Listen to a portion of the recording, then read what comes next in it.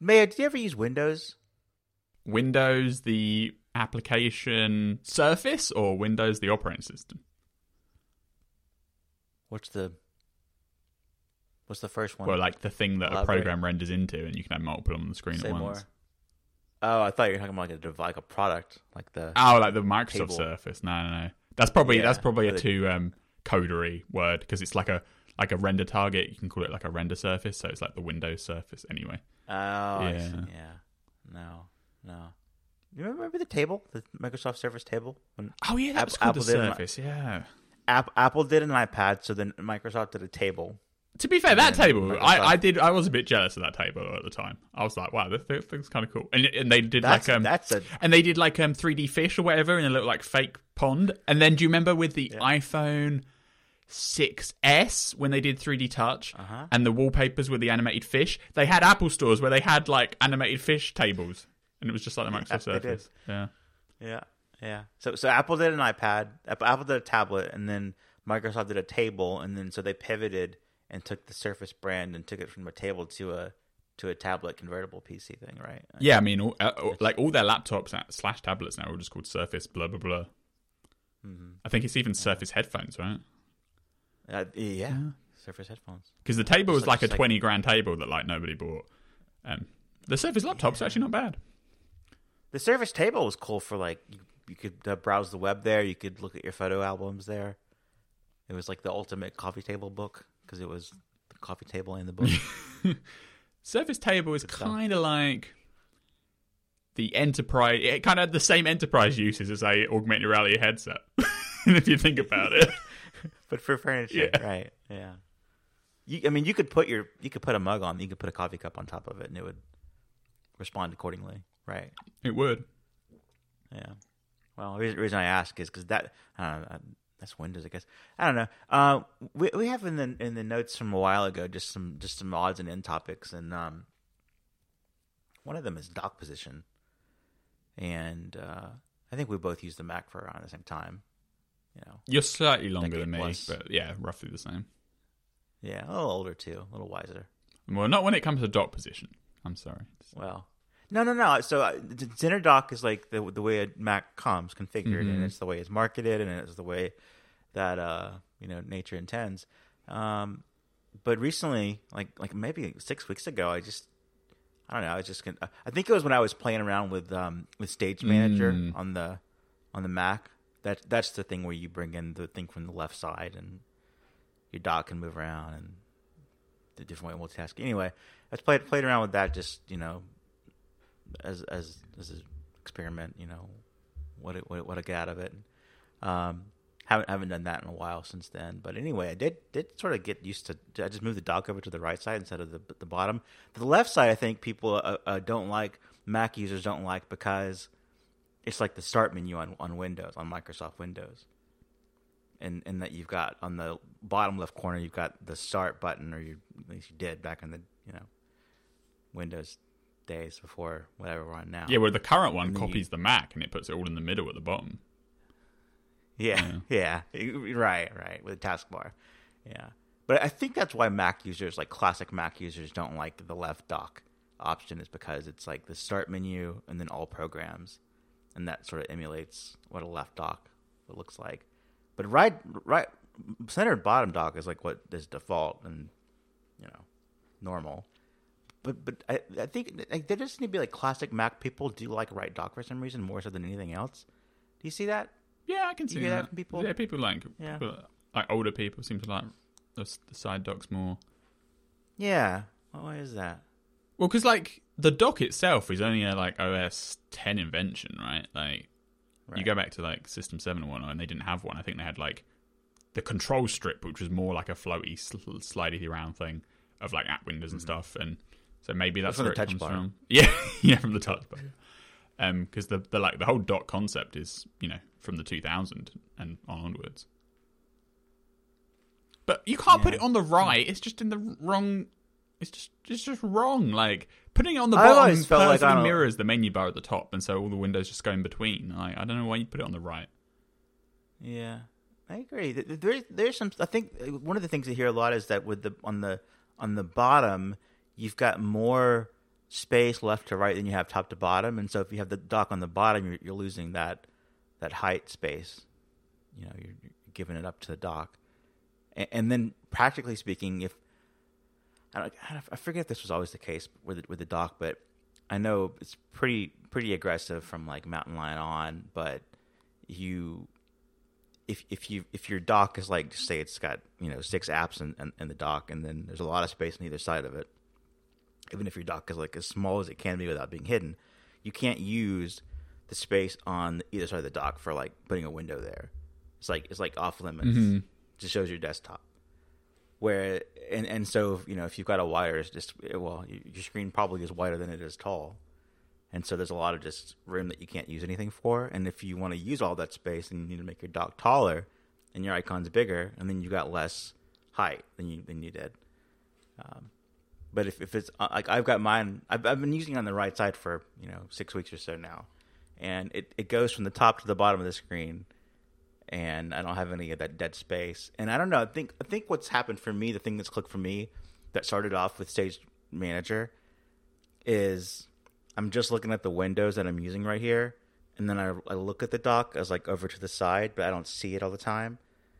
Whereas if it's center, I'm always kind of glancing at it. And I think for me, it's like a mental thing of I'm less distracted writing in a text window with like wallpaper above and below it. And then I've got to look over there, glance over there to see all the icons and if there's like badges or, what's going on over there. So I think it's part of it for me is like moving it over to the right side has been kind of a focus thing.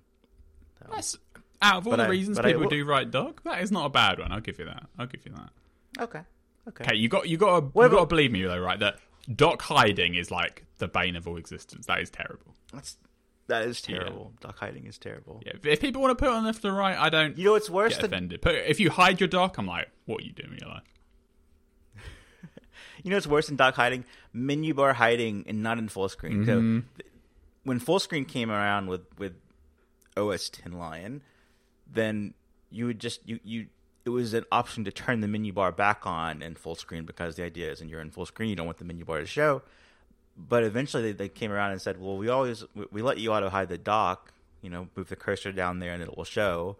So let's do that with the menu bar as well, even outside of full screen. And so you can run your Mac that way, where there's no dock visible unless you put your cursor below, and there's no menu bar visible unless you put your cursor at the top. And that is I don't know. If you run it like that, that's wild. You just lose all the. I feel like there's a lot of interaction required to get any amount of information. Like if you want to know what time it is, or interact with anything that you need to in the menu bar. And especially on laptops like the MacBook Pros or the MacBook Air or whatever, where you have the notch thing. Like why would you hide it? Notchbooks, yeah, notchbooks. Yeah. You don't really get to use that area anyway. They actually added in not too long ago, like the last 2 months or so, a setting where you can do you can set the screen resolution in display settings that is the entire size of the screen apart from the notch area. So basically it's just like you got a bigger top bezel. So clearly it was annoying some people to the point where they specifically went out their way to add a awkward screen resolution that is the same width but the height minus the notch area. Oh, yeah. Huh. How about that? Which I think is on crazy an iPad, because you can't. Why? Yeah, but yeah. It's an option. Somebody wants it. Yeah. On an iPad, you can't move your dock. It's gonna be fixed on the bottom.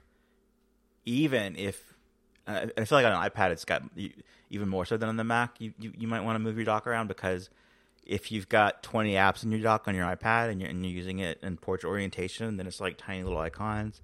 And if you use it in landscape orientation, then they span across in normal tab sizes. So then you might want to say, well, I always want to pin my dock to whatever the long side of the iPad is, and you can't do that.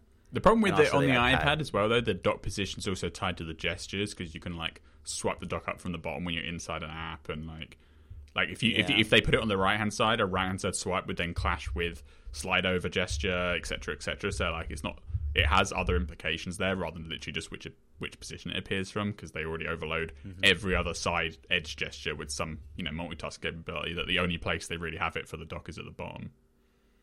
Yeah. Yeah. And then if you're Well, let's see another thing. On the Mac, we came across this difference between us a while ago too. I think about a year ago, is that I minimize windows into the application because that's visually really it's nice. Yeah, so your windows, when you genie them down, they go into the app icon on the dock. Right. So between the three traffic stoplights, red, yellow, green, yellow minimizes. Command H just hides, so there's nowhere to go. They're just hidden. But the minimize icon brings it down into the app icon. But the default though is to put it on your dock, which I saw a video. I think it was Joanna Stern's video from Wall Street Journal a couple of weeks ago, where it was about her video about the voice cloning technologies services. And in one part of the video, her Mac screen had like as many windows minimized in the dock as icons were there. And it was just like a bunch of tiny Safari windows. And that's the default. So of course that's the way people use it, but that's the way you prefer it too. And when you realized I didn't, I think what started this between us is that in John Gruber's Studio Display review, he had a photo and it showed all the minimized windows in the dock, and I thought, that's not good. And you were like, no, that's the way you do it. You have to do it like that, because if you have if you're minimizing a window, generally, like if I'm minimizing the Safari window, I've got other Safari windows open, so I want to see the minimized one, off on the right and on the side. Seems crazy to me to hide it all behind one icon. But. Yeah, what you do though is you press. Oh, you do the app icon. expose thing? Yeah, that's an effort. Yeah. It's so much easier just to see the little icon in the corner and click it. The problem with the Joanna Stern and John Gruber examples is they had way too many windows minimized. I would agree with that. Well, yeah, you know how many windows I've got minimized right now. Well, I only have at any one time 2 or 3 minimized, or right now I've got none minimized. But if I did have them minimized, it's nice having them one click away from being revealed again rather than hidden behind an icon.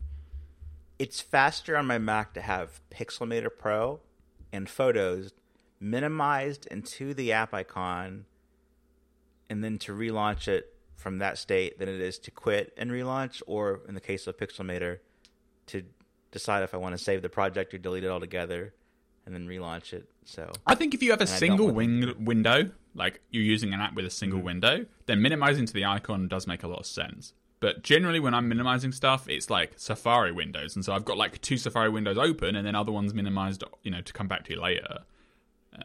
But there isn't a preference for if it's only one window minimizing the icon, otherwise put it in the sidebar, which would just be silly. But that's maybe where the discrepancy comes from. Don't like my dock to change sizes though, the magnification thing, yeah. Well, not just that. I mean, that was kind of a fun 2000s thing, but even just if I usually have 10 apps that I'm working with and I'm only using 5 at a time, I want all 10 on the dock, because if I've got 5 and then I go through them, the dock is going to get bigger and smaller. So I always end up using Preview, even though I never launch Preview from the dock. But I end up having Preview open from some image or something. So I always have it in the dock anyway, so it doesn't come and go. That kind of thing. And I think we both agree, based on a few weeks ago episode we discussed about just sort of Mac habits, where neither of us show recent applications on the dock. No, that is criminal. That is criminal. Yeah, that's an iPad behavior that was let's try to improve multitasking in the iPad before we even got to Stage Manager. Yeah, and I turn it off whenever I do use an iPad or App Library.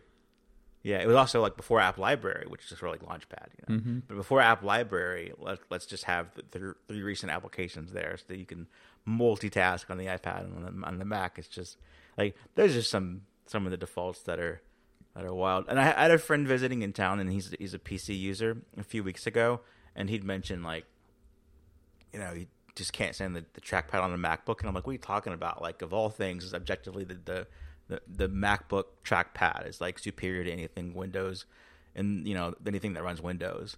And his complaint was that tap to click is not an option, and then also it's really slow. And I'm like, those are both defaults that are bad, but you speed it up and you turn on tap to click, and then you're good. So yeah, I think probably, as we figured out before, we should probably be in charge of what the defaults are.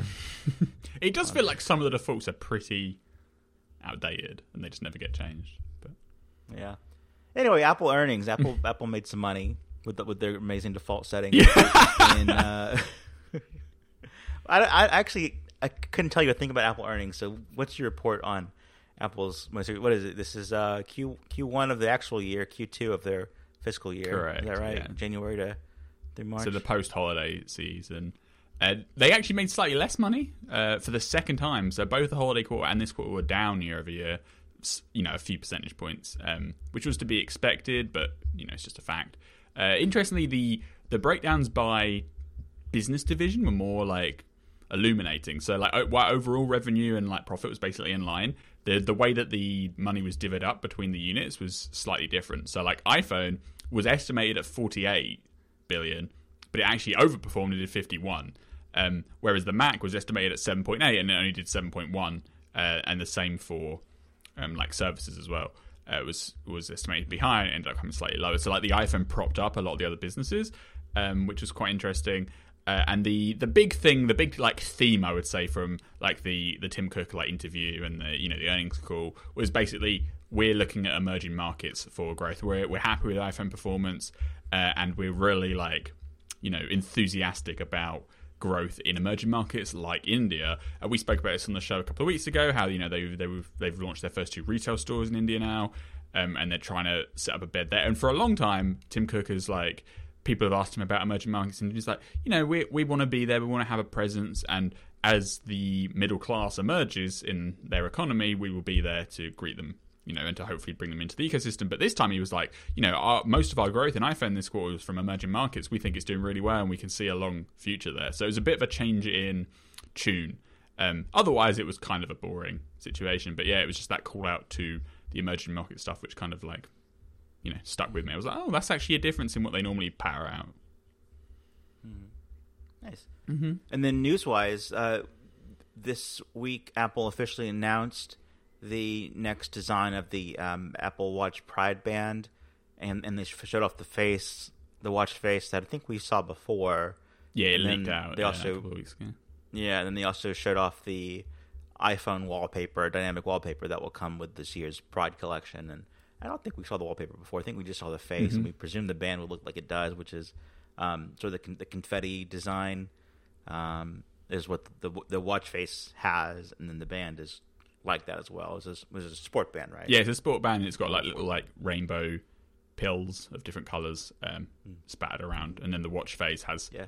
Actually, the watch face has a few different modes, but the default mode is scattered around pill shapes on a white background. Confetti or sprinkles. Confetti or sprinkles, yeah. and Apple says because they did this before, didn't they, with one of the old Pride bands where it was the 5 stripes of colour, and they joined them together kind of not haphazardly, but so that each time they were joined together, the plastic would mold in a slightly different way, so they weren't the idea is each one's unique. Well, this is the same deal. They said in the press release that the way that the pills are compression molded into the the white band, it means every one is in a slightly different position. So that's how they make it unique or whatever, which I thought was a nice little touch. Very nice. So I've seen some people say they don't like this year's band. I actually think it looks quite cool. The watch face is interesting. So it has the default is the rainbow sprinkles on a white background. You can have a black background if you want, and those sprinkles are not static, so they respond to motion. So if you shake your wrist around, they kind of bob around with a bit of physics, or you can tap and kind of push them out the way. So that's something you don't see on a lot of watch faces. Although interestingly, it's only available on 41 and 45 millimeter model sizes. So that means the Apple Watch Ultra does not get. What about 49? Yeah, no 49 model. 41 or 45 only. How about that? Yeah, so if you're an Ultra customer, you can't get this face, which kind of sucks. And then the Pride face also has a kind of analog mode where it just puts the pills the spokes for each digit on the clock face, and then there's another mode where it's rainbow coloured digits. Those don't really do anything special motion wise. So the one they always lead with is this random arrangement of pills that move around as you shake them or whatever. And then so it's not a bad face actually. It's kind of cool in that default configuration.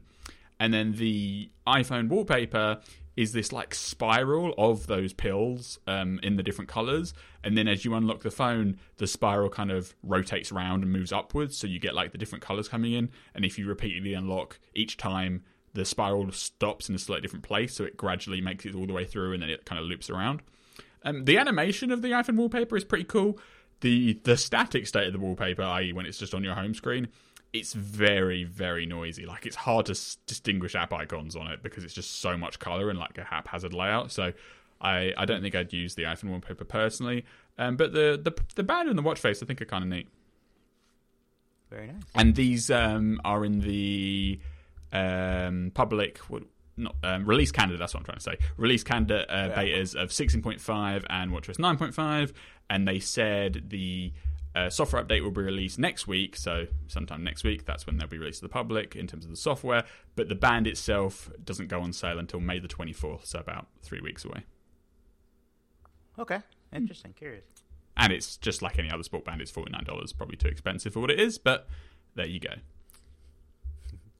Happy Hour this week is brought to you by Ladder. If you're anything like me, you have a certain tendency to put things off until the very last minute. Dentists, opticians appointments, filing taxes, that kind of stuff. And, you know, it's usually fine, but you shouldn't mess around and wait when it comes to life insurance. Get term coverage life insurance through Ladder today. Go to ladderlife.com/happyhour to see if you're instantly approved.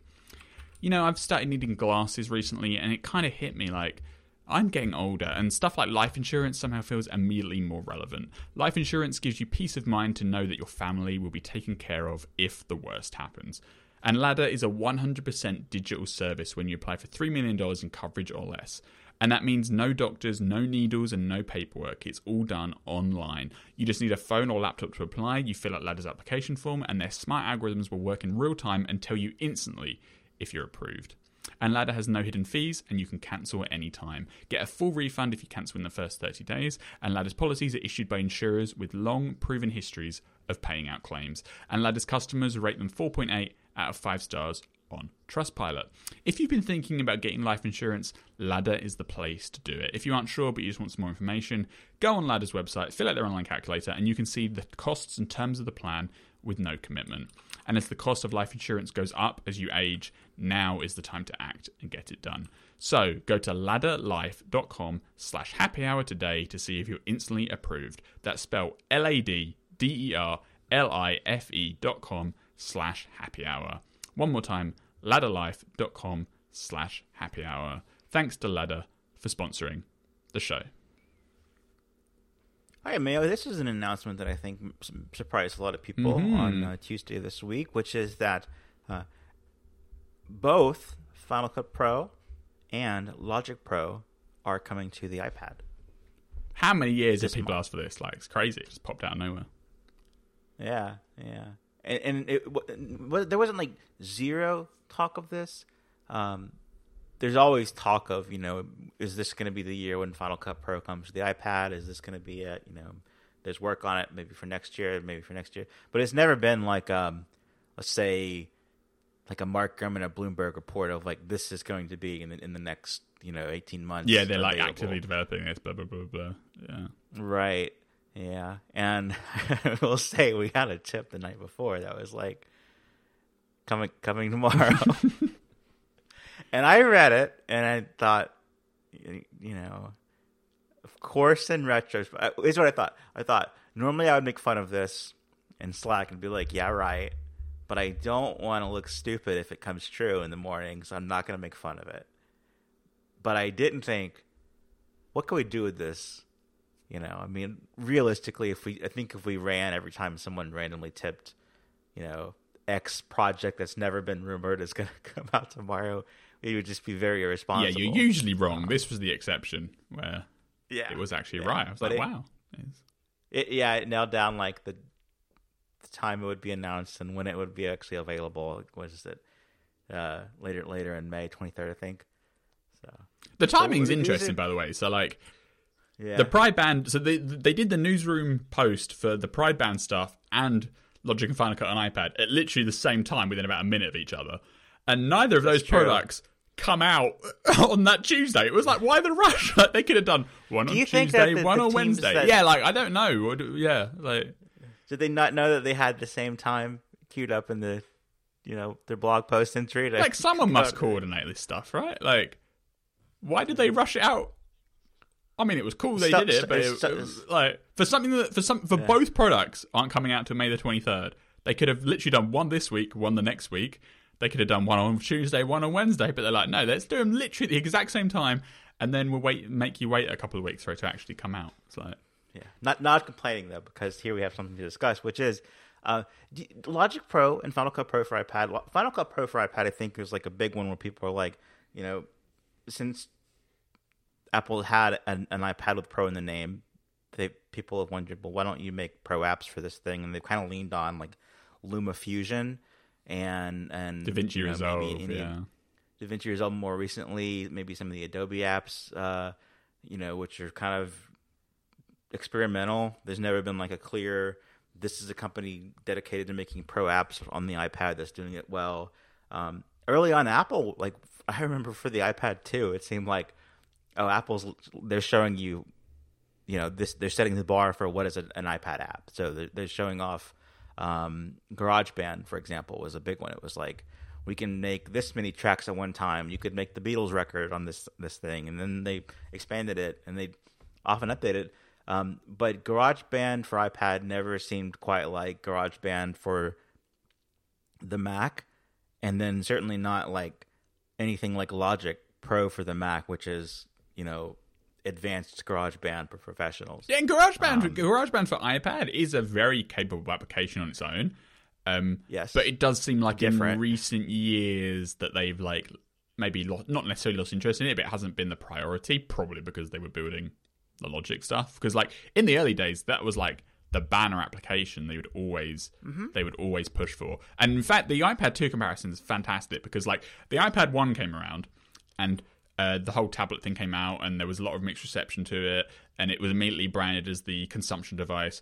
And that, like, within like weeks of the original iPad being announced, I think this is it's either in the Steve Jobs biography or somewhere like that. He like orders the team, like, what can we do to show people that this is not just a consumption device? Even though the first iPad announcement, they had like iWork Suite as like a debut feature. Yeah, you could. Yeah, just pages. Yeah, so you could do pages, keynote numbers. Back then, but then again, they were cut down versions of the desktop Mac apps because it took a few more years before iWork on Mac and iWork on iPad and iOS were like completely aligned feature wise. But yeah, anyway, so the narrative was that it was consumption only, and so Jobs like ordered the internal teams to like make some stuff to show it off and show that the tablet could be used for creativity purposes, and so that's what engendered iMovie and GarageBand to be unveiled the very next year with the iPad 2. And he even like almost alludes to it in that iPad 2 presentation, like, here we are showing you what you can do with iPad, but where the competition is still catching up to last year's iPad, etc., etc. And then they did iPhoto the year after, alongside the Retina iPad. And so that was like the big debut from Apple, and it was a really good showing for 2011, 2012, when the iPad hardware itself was still relatively underpowered, especially compared to laptops and desktop Macs, right? But the fact that you could do all this stuff on the iPad on iOS was like incredible. It was the touch interface was well done. Yeah. It paved a path for other companies to like, oh, this is how you do this kind of stuff. Like, you can make rich, deep applications. And then over time, they kind of got abandoned. Like GarageBand less so, but iMovie 100 got like ditched. It's still around. They do add features to it occasionally, but like it never developed into anywhere near as capable as like iMovie on the desktop could, with like proper multiple tracks and moving stuff around. And I think a lot of the team assigned to iMovie got pushed over to Clips, and so that's where a lot of the resources went to. Because you launch iMovie on the iPad today, and it feels like a baby application. Like, you can get a timeline up, but it's mostly like, the movie trailers thing, or, like fixed templates, and then you export and you're done. Like, it's fine for what it is, but it isn't like a proper like videoing suite. People aren't making YouTube videos on iMovie on the iPad. It doesn't happen, which opened up the market for things like LumaFusion and then obviously DaVinci Resolve. But now we actually have the first party answer. It took a while. Like, the first iPad Pro was 2015, and maybe back then it was still early enough that like the chips were immature and not quite as powerful as they need to be. But right around when they were doing like the M1 iPad in 2021, it was like, well, look, these are literally Mac desktop chips. Where is the Mac desktop software that runs on iPad? And Apple didn't have a story back then, but now they do. Again, awkwardly announced in May when they literally announced the M2 iPads in January. Like, I do wonder if maybe in the ideal timeline, some of these announcements were more synced together, like, you know, the iPad M2 plus the software at the same time. But anyway, this is how it's rolled out. But you can just see from the screenshots, like, you don't even, obviously these apps don't actually become available until the 23rd, but you can just look at the screenshots in the press release and you like know this is the real deal. Like, these are rich, complex, deep, you know, applications that can do a lot. They're not like baby down. They're probably not feature complete and as feature and not up to feature parity to the Mac apps, but they are clearly way closer than something like, you know, GarageBand or iMovie is. And just by looking at these screenshots and the little demo video, the demo video they have on YouTube, it's like, yeah, people are actually going to use this. This is like legit. So really, really impressive out the gate for like a complete surprise. And I am so happy that this is here. Like, obviously these apps are going to come out and immediately people are going to be like, whoa, they don't do this, they don't do this, they don't do that. And they're missing these features. Why am I going to ever edit a video on an iPad? I'll carry on using my Mac, right? Those headlines, those posts, they're going to be written because it's just inevitable. But, you know, you do have to start somewhere. And this is Apple putting its stake in the ground big time. Like, these are pro-rich applications that you can seriously use to get serious stuff done. And the gaps in the feature set will be plugged over time, I'm sure. But, like, right out of the gate, you can't... Like, this is a huge positive step, I would say. Yeah, I mean, my initial concern with the story before we got a chance to dive in was, okay, sure, Logic Pro and Final Cut Pro for iPad, but is it in name only, or is it practically the apps that you know on the Mac? Like, can you do the same things? And it seems like for the most part, the answer is yes. There are some very obvious limitations inherent to an iPad versus a Mac. You know, how can it interact with other apps on the same platform? How do you interact with storage? How do you interact with plugins and all these other these other downloads you can have to change the experience within these apps? But just as the raw apps, like if you look at this and say the Mac is outside of your price league or even interest, and you're only going to be using an iPad Pro compared to a PC, you know, a Windows PC, before Final Cut wasn't even on your radar, Logic Pro wasn't on your radar as something that you could do. You were looking at Windows software or what you could do from LumaFusion, and you know, I'm not sure what else what the equivalent for Logic Pro would be, but like for example, I know I've used Fairlight for like podcast editing on the iPad, and you know, guess you play around in GarageBand, and now you've got a better suite of tools to use, or you'll have access to it on the iPad Pro. And it's not just iPad Pro, it's iPad Air as well, and even iPad Mini. When you like Logic, we'll get into the specs in a little bit, but like Logic runs on more than Final Cut Pro can. Final Cut is iPad Pro, but also because it's M1, then it's iPad Air as well. So, but let's get into some of the specifics about it. So, what makes these apps iPad apps? Yeah, like that's the other thing, right? Like some of like DaVinci Resolve, like, and I don't want to like criticize the thing because it's really impressive application. And, you know, I'm not a video editor, so a lot of the functionality of it is like way beyond my understanding. But you can just like look at the app and it's like, you know, they took the Mac version and they put it on the iPad screen, right? And it's like they had some, you know, touch support and some pencils and a couple of gestures, and then here it is, like go wild for it, which is great, and obviously it unlocks a load of capability. But what truly sets the iPad apart is the tablet form factor with the screen, right? And when Apple added the Magic Keyboard accessory for, you know, paired trackpad and keyboard, it added like an easy get at clause for like a few more pro apps to come over and just basically port the desktop UI, because they're like, well, you know, these people have a keyboard and mouse available. It doesn't really matter if you can't touch the screen properly. But it always felt a bit like, you know, not true to the device, right?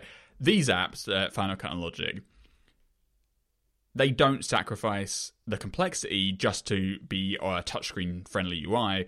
They've actually gone the distance to like bring this stuff over while also being very accommodating to touch input. Like, I think it's really telling that you like look at the press release here and like almost every screenshot or every like photo they have of people using this thing, they don't have it attached to a keyboard case accessory. Like it's just the iPad on its own, and it's like, yeah, just with your fingers, no accessories required. You can do Like, you can actually make music, you can actually edit video, you can do it all properly. We have precision editors, you can zoom in. We have this little, like, jog wheel control that's brand new on the side, so you can easily, like, skim through the timeline. Like, they've really thought it through. And even, like, all the little tool palettes that you can open for, like, you know, turning on filters or turning on effects, they haven't just, like, copied the Mac UI and, like, poured it over. Like, they're, like, re-implemented with, like, proper, you know, touch-friendly size controls and, like, toggle switches and everything. And, yeah, the UI is dense, like... I'm not sure how well Logic will run on the iPad mini with that screen size, right? But like on an iPad Pro kind of 10.9 inch, 11 inch screen size, like the screen is dense, but it's clearly still very, very touch friendly. And then on top of that, they have added extra stuff to work better with Apple Pencil. And if you have keyboard, obviously you can do all the keyboard shortcuts as well. But first and foremost, these apps are meant to be touched with a finger, right? They are touchscreen apps. And I'm really happy they went that direction. Yeah.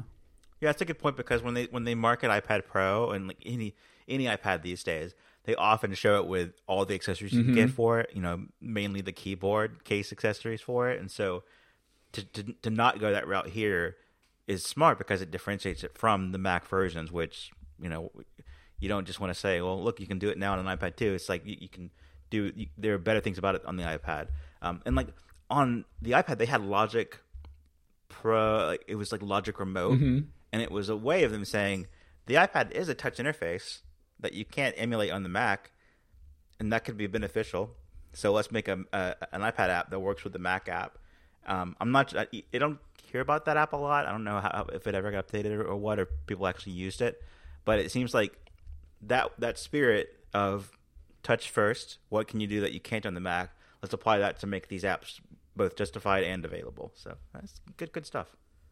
Yeah, and in turn, you mentioned the like spec requirements, right? So like obviously video is more intensive than audio, so the Logic supports A12 and up, and then Final Cut is M1 and up.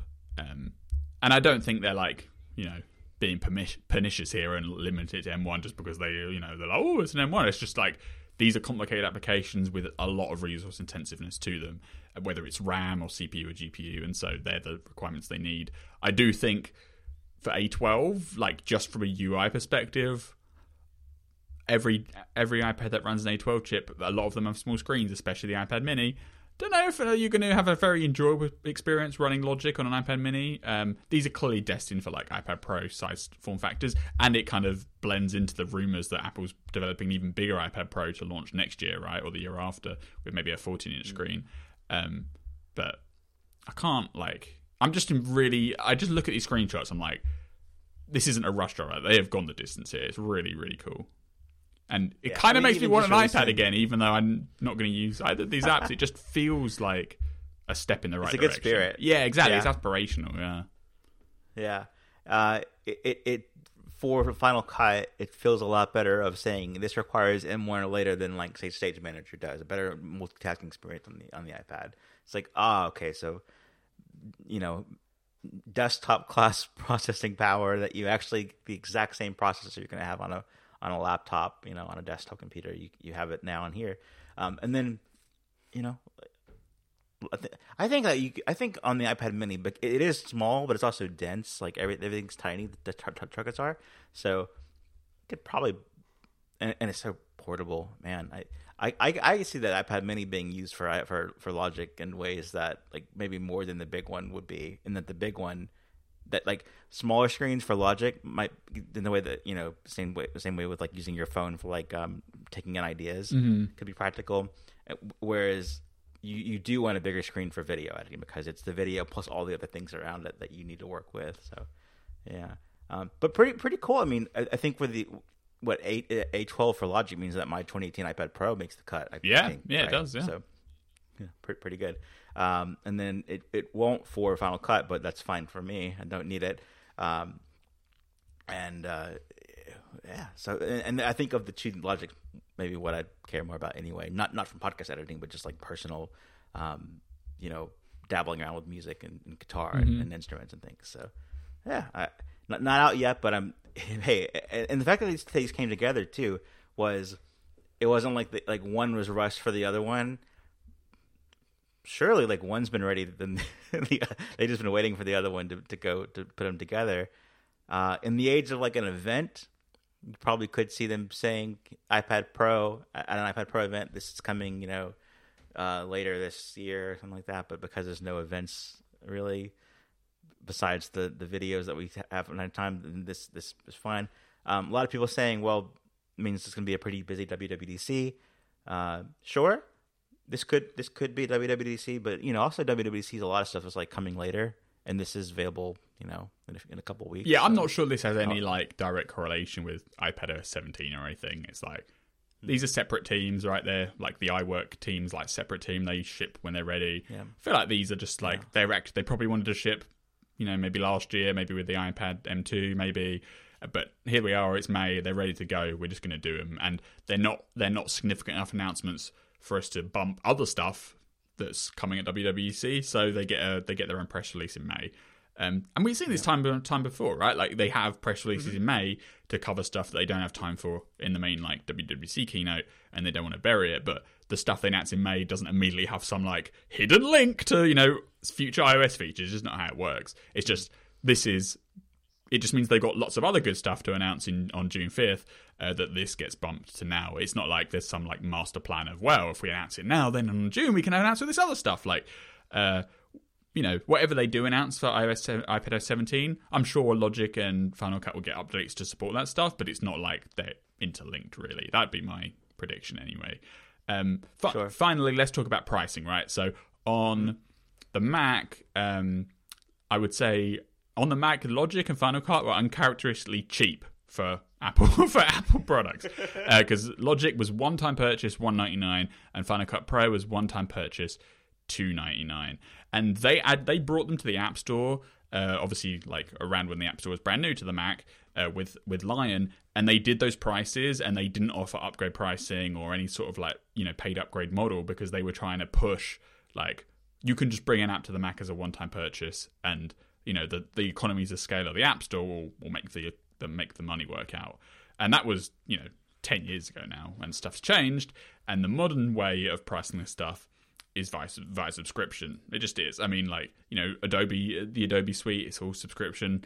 Everything else is subscription. And so I don't think it's too much of a surprise that Apple has brought these apps to the iPad under a subscription pricing model. They are $4.99 each. So you can $4.99 a month or $49 per year.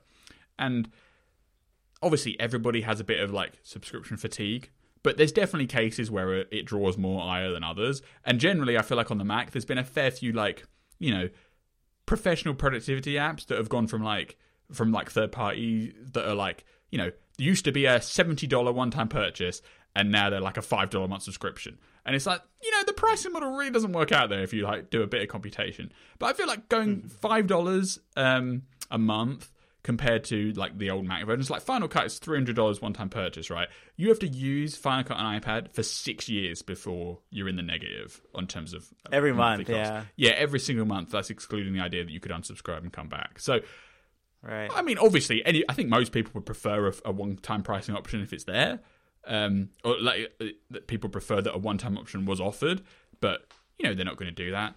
Like, this is modern day Apple business. They're evangelizing everybody else on the App Store to offer subscriptions, and so they're doing it too. And I think they've priced it pretty well.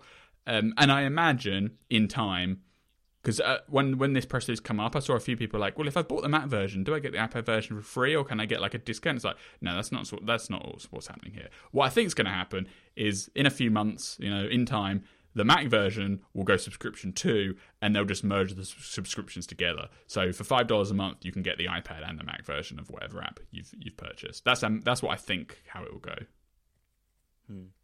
Yeah, for Final Cut Pro, you've had for $300, you've had 12 years, and I think July is mixed the 12th year of free updates, and I think, and then for Logic Pro is 10 years, so that's pretty good. I didn't pay for either one of those apps. I got them for free by working at the Apple Store 10 years ago. And then because this is the Mac App Store, it's your Apple ID. It's just lasts like that. So pretty good value there. You also, don't they do a bundle where it's either $200 or $300? I think it might be $200. They do a Pro Apps bundle, yeah. Both apps for $200 for students. So really good value there. You don't get those benefits here with I mean, like they can equal more long term, but I think the subscription pricing, especially when you look at it like annually, if you're just doing business and Final Cut is part of it, or Logic is part of your business, then it's just for $50 a year. As long as you're in business, you're making money, then that's part of your business expense. For $5 a month, like if you're a student, and you're doing a project in this part of school, or like you're just trying it out for this, you have the new thing and you don't want to commit to it, but you do want to see, what you can do. Like, I'd pay $5 as a one-off thing and decide if I'm going to keep going or not, or here and there. And it kind of motivates you to do more with it too. But I think it's like up front, it's a lot friendlier than the all at once cost is. Long term, hopefully it means they stay dedicated to these apps. Yeah, like I think making it a subscription also means that they're more motivated to do continual updates. And I think if you look at the Mac apps, Final Cut's got decent updates, but again, more recently tailed off. And Logic has been much more sparingly updated. Again, from an outsider's perspective, obviously I don't use it. They do like annual updates. They do some updates, a lot of content. Yeah, but it's not like... They do a lot of content. Yeah, they're not dedicated to it. But if they're doing subscriptions, I feel like they're going to be more, on it. I'm not sure if it's tied together or not. I mean, I think that you might see the same amount of updates, whether it's subscription or standalone pricing. But it's just... If Apple were to have made the Mac apps today, then they just would not have been paid up front like they are. They would have been subscription. It's also new for Apple to do subscription apps. I mean, they've got, of course, their subscriptions because of services revenue, and this is going to add to that to some level. But before they've sold you access to things within apps, and this is selling you access to the app, which is new for Apple. What do you think that we'll see more? Is there room for more apps from Apple, like the subscription apps? Does Apple make any other apps that they charge $200, $300 for? Like, I feel like these are kind of unique cases in that they are like, Apple's professional apps. I don't think they're going to turn around and start charging subscriptions for like the iWork suite, right? Which obviously they used to charge a yearly fee for, because you could buy like iWork 08, iWork 09, and then they just made them free. Doesn't really feel like they've got... I think you can still buy them, but it's like you get them free if you have a purchase of some kind. Okay, same difference. Yeah. It's hard to pay for them, but I think you can. Yeah, it's hard. It's real hard to pay for them. I think they come pre-installed these days when you just like get a device.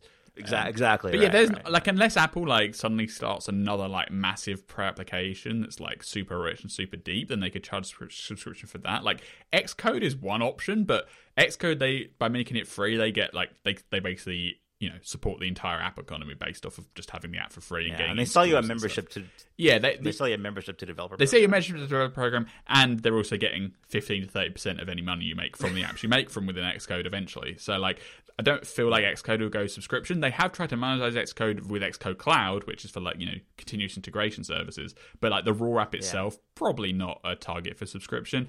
And I don't really think like any other Apple app Apple makes today is in that vein. If they suddenly like sprouted, a professional photo editor, or like a, bring back Aperture for, whatever, like something like that, then maybe they could do this. But I feel like these are like special cases. And for the cases they are, it kind of works. Obviously, there are a lot of people complaining that it's a subscription. I get it. Like, if you really don't want to pay a subscription, you can carry on buying like LumaFusion or DaVinci Resolve, which I believe are one-time purchases. Or at least one-time purchases with occasional like in-app purchase unlocks. They're not like monthly purchases. But for what they priced it at, I don't think it's not offensive to me. I'd say it's reasonable in the scheme of things. So yeah, overall very positive. And again, I'll just repeat: come the 23rd, people are going to install these apps, and they're immediately going to be like, well, Final Cut doesn't do this. You can't round trip to the Mac. You can't do this. You can't export back again. How can you do Philo? I've heard one of the limits of Final Cut is that the project can't reference external storage. So, like, you have to store all your video content on the iPad itself, which, iPads, if you have a 250 gigabyte iPad, you're going to run out of space pretty quick. But, like, all of that stuff, it will be on Apple's to-do list too. They'll slowly fix it over time. They'll work through it. They don't have to convince everybody that's using Final Cut Pro on the Mac to change over. They can convince the new people and, a new market, and then slowly bring in the higher end workflows as they, plug all the features in. But like, They've clearly done a lot of work here. It's a dramatic investment for them. They could have gone a completely opposite route and just said, we're not going to bother making Final Cut and Logic anymore, we're done. And they clearly haven't done that. They've done the exact opposite. So they did that with Aperture. They said go use Lightroom, Adobe Lightroom. Yep. And we'll improve photos, replacing iPhoto. And there's still opportunity there. I mean, Photos on the Mac is, I think, the most capable version of Photos compared to iPhone and iPad. And there's still so many things that you can't do. Like there's an app called Power Photos that's really good for even just like arranging your photos. Like I wanted to look at something I want to do is look at my photo library, video specifically, just videos under 5 seconds or less. And to do that, I don't think I can do it on Photos on the Mac. I haven't been able to, at least. And then I looked into Power Photos, and it's like, well, I can, because what it is I've got a bunch of videos that are 3 seconds or less because they're from live photos from a recovery, and I want to get rid of them, but there's not like one quick way to do it. So I looked at Power Photos. It's like, okay, organized by resolution or by file size, and even then they get mixed up with other things. And that's even before you get into like, I just want to do more with editing and thing, So separate though. But yeah, big thumbs up here. Big thumbs up. Yep. And obviously when they come out, we'll have more to say. I would say than we do now, because I'm looking forward to playing around with Logic Pro. For me, before I had a Mac, my interest in music was what made me most interested in the Mac, because the Mac had GarageBand. I was on a PC and using Audacity and playing around with Fruity Loops and things like that to just take guitar and take like keyboard and try to do something that pass off as music with, and that got me interested in the Mac primarily. I think it's these days like video making, YouTube vlogging, the kind of thing is like what makes people aspirational, young people to try out the Mac. And having that on the iPad, I don't think like GarageBand has really had that same appeal, at least from my perspective, of what the iPad could do. But putting Logic Pro on the iPad, it's the same thing, now it is. So I like that a lot. And then having Final Cut there, it's good for new generation. And then also, it's just the whole narrative of, well, Apple doesn't make Pro apps for their Pro iPads. Well, now they do. At least they do. Yeah. Now they do. Yeah. Finally this week, Happy Hour is brought to you by Collide. Our sponsor Collide has some big news. If you're an Okta user, they can get your entire fleet up to 100% compliance. But how can they do this? Well, it's actually super simple. If a device isn't compliant, then the user is not allowed to log into your cloud apps until they fix the problem. And so it forces a person to do the necessary fixes. And it's really that simple. With that idea, Collide patches one of the major holes in a zero-trust architecture: device compliance. Without Collide, IT departments struggle to solve basic problems like keeping everyone's OS and web browser up to date on the latest version. And without Collide, non-updated, unsecure devices can log into your company's apps because there's nothing there to stop them. Collide is the only device trust solution that enforces compliance as part of authentication, and it's built to work seamlessly with Okta. The moment Collide's agent detects a problem, it alerts the user and tells them how to fix it. And if they don't perform the fix within a set time period, they're blocked out. Collide's method means fewer support tickets, less frustration, and most importantly, 100% fleet compliance almost automatically. So visit collide.com/happyhour to learn more or book a demo. That's KOLIDE.com/happyhour. Collide.com/happyhour. Thanks to Collide for sponsoring the show. All right, let's run through a few headlines. The EU, before the iPhone even goes to USB-C, the EU has issued a warning, or they're complaining about how Apple could limit USB-C on the iPhone. This is sort of a response to reporting to rumors about how the iPhone will use USB-C and how they may limit some things to their own USB-C cables or certified cables. So what is this story? What's that? Yeah, so this kind of started with there was some spurious reports about like the iPhone's USB-C connector will be like MFI certified and proprietary and locked down. And even Ming-Chi Kuo in March said that he believes that Apple will optimize the fast charging performance for MFI certified chargers for the iPhone 15. So no one's really disputing that the iPhone 15 has a USB-C port at this point because they have to comply with EU law. And from the purely customer perspective, people have been wanting to switch to USB for a while, so they're probably going to do it eventually, and the EU law kind of hurried it up slightly. But what's under debate is whether Apple will do some proprietary things to the port that means certain accessories only work with the iPhone 15, or certain accessories work best with the iPhone 15. And if you buy a non-certified USB-C cable, it maybe runs at a slower charging speed, and if you buy a certified one, then it runs at a faster speed. And we spoke about this on the show, I think probably about a month or two ago. And I said, yeah, that kind of makes sense because you look at what they do on Qi charging. And if you support with Qi, they support 5-watt charging speeds, and if you have a MagSafe park, you get 15-watt charging speeds. So they've done this before, where the port will work, but for the best performance, you need the proprietary stuff. Well, it actually turns out that part of the EU law about requiring the USB-C connector for charging, it dictates that it must support power delivery at every power wattage. So you can't block faster charging speeds for proprietary use cases. And the EU Commission was obviously asked about the rumours that Apple is going to make it like an MFI cable. And they clearly took it to heart and took it seriously enough that the European Commissioner Thierry Breton sent Apple a letter warning them that they can't do this. They said that limiting the functionality of USB-C cables would not be permitted and would prevent iPhones from being sold in the EU when the law goes into effect. This was via a German press agency.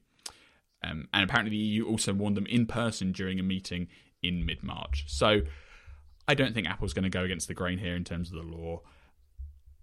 The early reports and rumours probably mistaken, or maybe don't show the whole picture, and there's some special thing that we don't fully understand yet. But for the raw fact of does any USB-C cable charge at the fastest speed possible, I think the answer is just going to be yes, because they have to, because the EU requires it. Okay, cool. Yeah. Good. Apple Watch, Mark Gurman of Bloomberg says that the Apple Watch will have a new chip this year that's based on the A15 architecture. This seems like it will be the first speed boost or maybe battery gains to the Apple Watch that we've had for the first time in I think 3 years. Because for 3 years it's basically been the same chip. Yeah, A4 and Apple Watch Series 4 and 5 have the same chip speed-wise. And then Series 6, 7, and 8 have the same chip speed-wise. Yeah. So this with is minor alterations for the screen sizes or the different sensors, but the actual CPU and GPU are identical. But this time around, Mark Gurman is reporting that he believes the Apple Watch chip for the Series 9 will be based on A15 architecture. So, a couple years old iPhone, but the current Apple Watch chip is based on either the A12 or the A13. I think maybe the A13. But basically, if you're going to a new architecture, it's probably going to be faster, and you'll probably get performance and efficiency gains, which is nice to hear because we haven't really heard anything else about the Series 9 this year. Right, and if you look at the WatchOS software rumors of it being, replace the app launcher with, and almost a home screen of widgets that you scroll through, then that would require more performance, and so you could, or at least benefit from more performance. Yeah, I don't think it's going to be hardware exclusive. Yeah, it wouldn't be required, but you can pull off anyway. But it'll be better if you. I mean, you want the watch to get faster anyway over time, and it hasn't in the past few years. It doesn't have to, but it doesn't hurt. And then who knows? Maybe you can multitask. You can do a phone call and launch an app at the same time. I mean, that'd be wild. That would. It would be wild. So yeah, I mean, even if the WatchOS software doesn't change, I always want performance to get better, and it did feel like the Apple Watch was kind of pushing it with 3 years on the exact same chip. So here we go again. Maybe a little speed boost. Because everyone says you don't need a faster Apple Watch or whatever. I promise you get a faster chip in anything. It's wow, this is actually nicer. I'm not saying it forces you to get a new upgrade and buy again, but if you actually have it, the experience is better. And so people buying 6, 7, or 8s would have been better off if the chip had been updated. But they finally got back around to doing it supposedly. So we'll see this fall. Whether they mention, because that's always the litmus test, right? Is when they do the Apple Watch hardware announcement during the video. If they mention the CPU, it's been changed. If they don't mention it, it's exactly the same. Right. So we'll see what happens. Probably September time.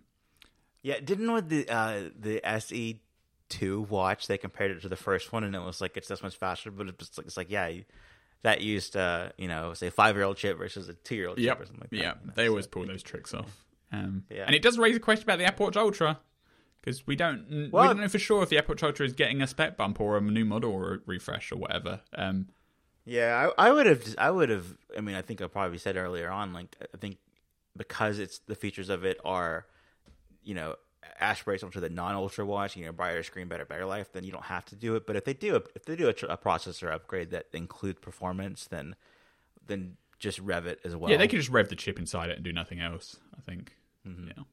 Yeah. I think more interesting would be a dark color option, but that seems harder for Apple, less likely for Apple to do. So. Yep. And then lastly, iPhone 16. So not this coming up fall phones, but next year. Rumors of slightly bigger screens, up to 6.9 inches. Yep. So the current iPhone 14 range is 6.1 and 6.7. And we expect those sizes to remain the same for this fall's iPhone 15, except the bezels will be thinner, but the actual screen sizes will be the same. But Roshang, the pretty reliable display analyst, is saying that for the iPhone 16 range, Apple is actually bumping the sizes up slightly to 6.2 something, 6.8 something, close to 6.9 inches. So these would be the biggest iPhones ever in terms of diagonal screen size. Obviously, we don't know much about what the iPhone 16 will look like yet. Maybe, again, they're just going to get even more bezel reduction, which then they just counteract by making the screen slightly bigger, or maybe the physical size is getting a titch bigger. 0.1 of an inch is not game changing, but generally I would say if they are changing the screen size, it probably means the chassis is changing a bit, because why would they make the screens 0.1 bigger just to have the exact same chassis design? So maybe this will make more sense when we start seeing CAD leaks and schematics leaks for the iPhone 16, because the iPhone 15, it does have a different design, but it's still the same squared off edges, right? It's just made of titanium, with slightly different camera housing design, and the bezels are getting slightly thinner.